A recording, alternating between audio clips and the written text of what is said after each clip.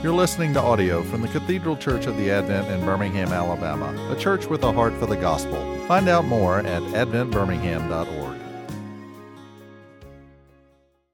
Now, Holy Spirit, please speak to us from your word, that the Father may be glorified in the name of the Son. Amen.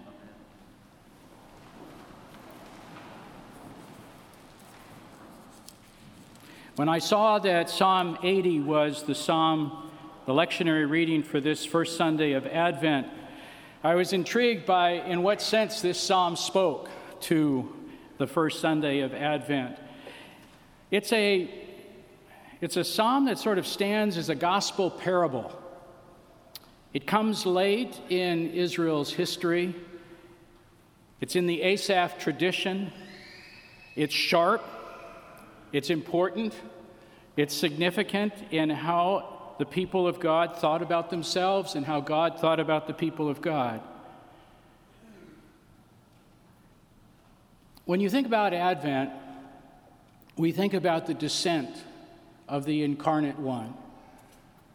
Our minds go to Bethlehem and the humility of God to transcend his transcendence in order to bring salvation to humankind. What we may not especially remember is the descent of the people of God. Israel's history, as we know well, begins with Abraham, who is called out of nowhere to begin a nation through whom God would bless the nations. During the patriarchs, this family grows and to such an extent that it becomes its own people. Because of famine, Israel is driven into Egypt and suffers decades of bondage under Egyptian oppression. That family of Joseph becomes so large that they need to be kept in bondage by the Egyptians. And then God comes and brings an exodus out of bondage. And that is a big deal.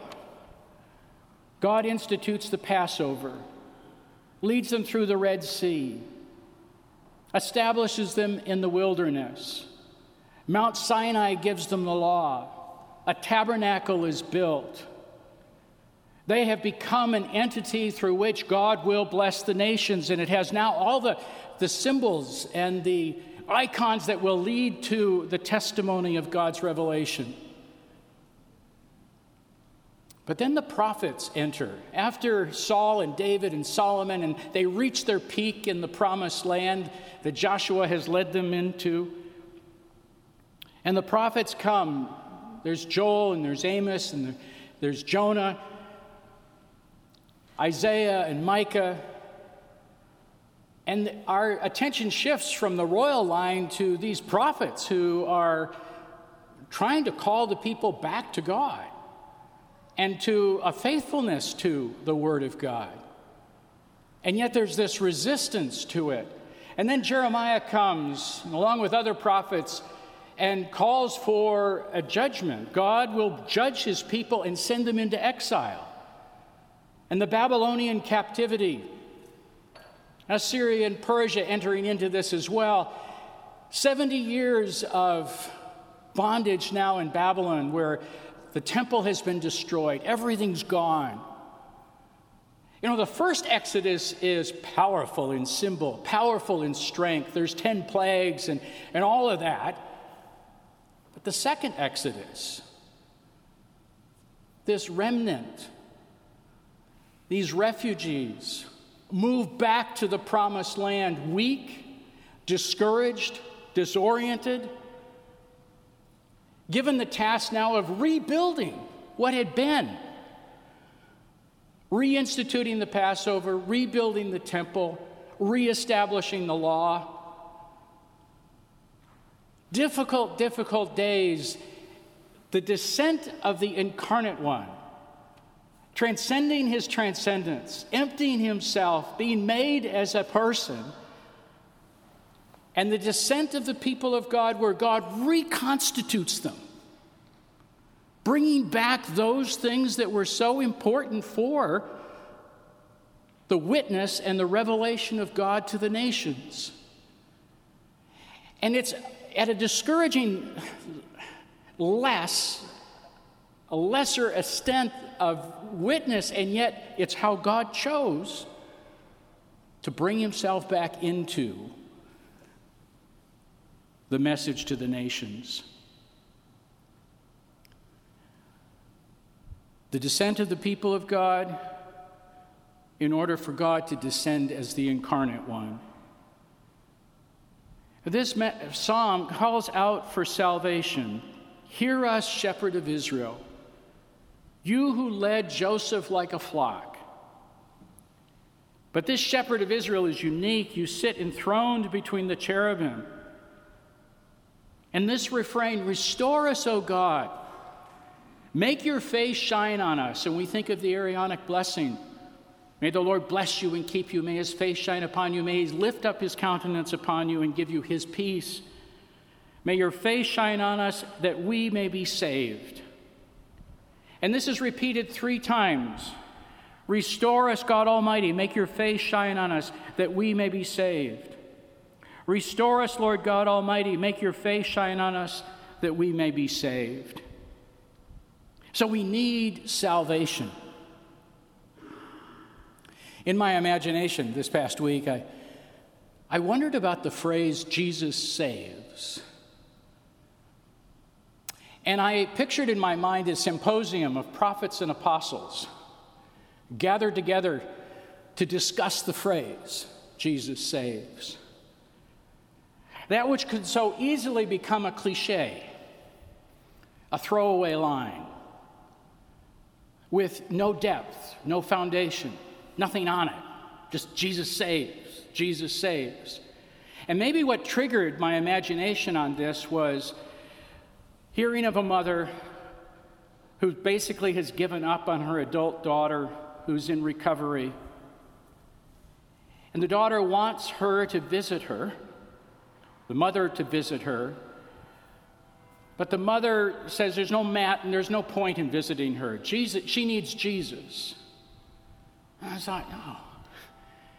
She needs Jesus in you, mother, loving her in spite of herself, by God's grace in you to love her, not to give up on her. I think the prophets would say, no, you can't understand Jesus saves without the depth of Israel's history here, without the voice of David and without the voice of the prophets. You can't understand Jesus saves apart from that. And I think the apostles would say, well, I agree, we agree. You can't understand Jesus saves apart from the theology of Galatians or Romans or Ephesians.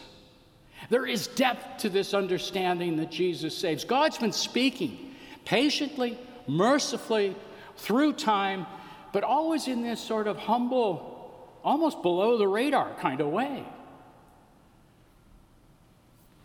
I was with a group of 6 pastors on my front porch.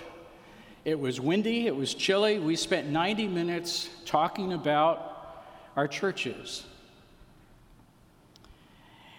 And I would say, generally speaking, that the pastors agreed we don't want to waste this pandemic.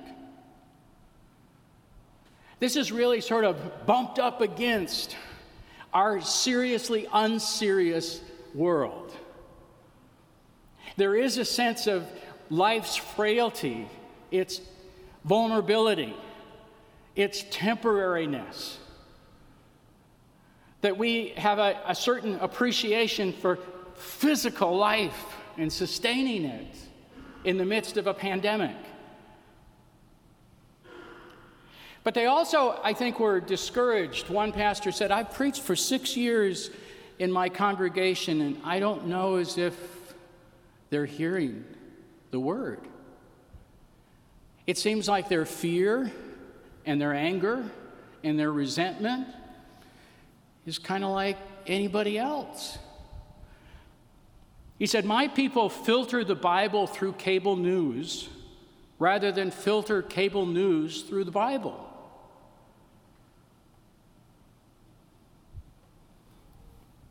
If I were to preach on Psalm 80 before the pandemic, I would have pitted our cultural sense of significance against a biblical view of salvation.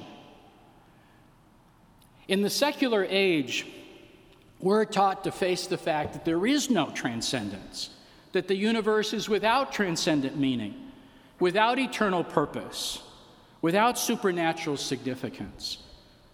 We rest in a kind of exclusive humanism and an expressive individualism. That's what our culture is all about.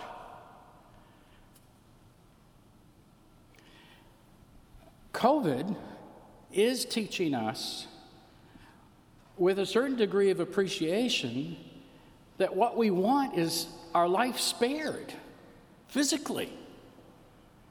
And thank the Lord for the biomedical research, the scientists, the doctors, for the development of these vaccines, that hope is on the horizon for the sparing of physical life. Spring, summer, can we hold on? Can we hang in there? And you know, when the vaccine takes place, let's say we're all vaccinated by August, for a while, we will really cherish in-person gathering, for a meal in a restaurant, for being able to attend a sporting event, for in-person teaching. There'll be a while here where we still continue to feel the frailty of life, even though we've been vaccinated, which is a good thing. But then after a while, the resurgence of the concern for significance will enter in. Is there meaning? Is there purpose to life? Is there a transcendent being, a God who's revealed himself? Is there a history of salvation? Is there redemption? At the center of history, is there a cross and an empty tomb? Has our Creator become our Redeemer? Salvation, it has depth, it has breadth, it's comprehensive. We are in a global health crisis, but we have been for a long time in a metaphysical crisis. To be saved is to be saved from sin and death, guilt and estrangement, ignorance of truth, bondage to habit and vice, fear of demons, fear of hell, fear of God. And we're saved for a purpose: to love God, to love others, to love ourselves. We're saved for freedom, for mission, for community.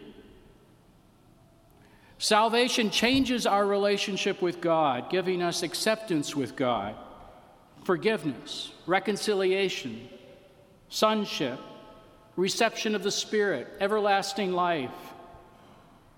Salvation changes us emotionally, giving us confidence, peace, courage, hopefulness, and joy. Salvation changes us spiritually, giving us prayer, guidance, discipline, dedication, and service. And salvation changes us personally, giving us thoughts, convictions, horizons, motives, satisfactions, and self-fulfillment. Salvation changes us socially, giving us a new community in Christ, compassion for others, and an overriding impulse to love as Jesus loved. There's a lot to live into this new reality. But then I was struck in this psalm by something that had never occurred to me before.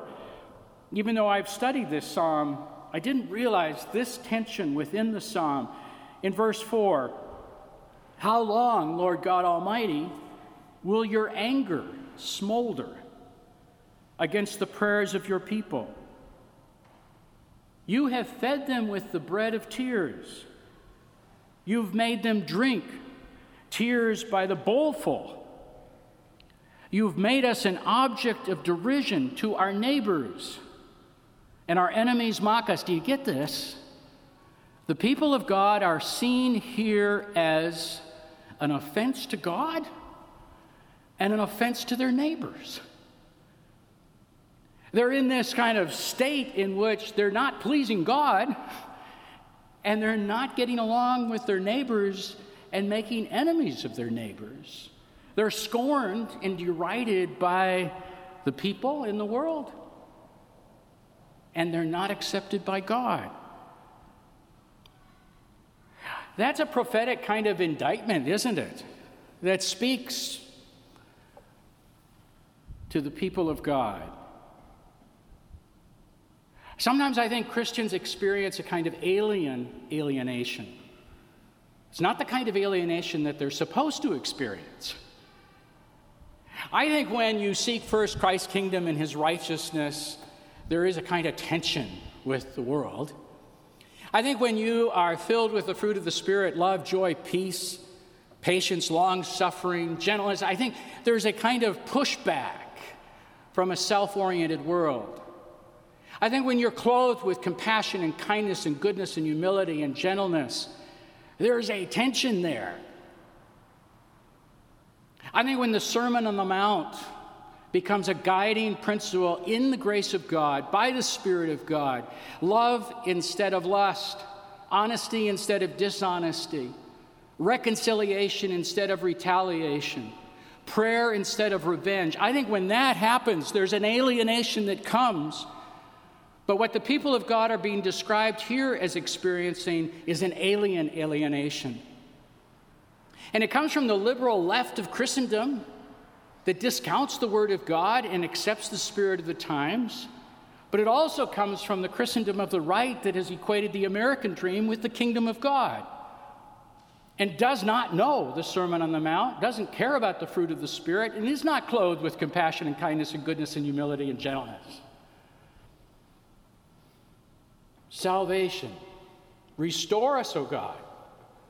Look upon us and save us. And this, I'll close, he uses an allegory that is rooted in the Exodus. You transplanted a vine from Egypt. Okay, that's the people of Israel. You drove out the nations and planted it. They're rooted in the promised land. You cleared the ground for it, you took root, you filled the land, the mountains were covered with it, the shade, and this beautiful picture.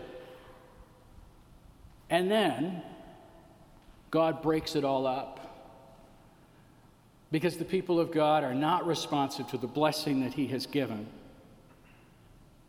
I think it's from this text that Jesus told the parable of the tenants and the vineyard. A couple days before Jesus said, I am the true vine, in the upper room, Jesus told this parable that a landowner had created a beautiful estate, a beautiful vineyard. And as was determined, he sent servants to collect part of the harvest.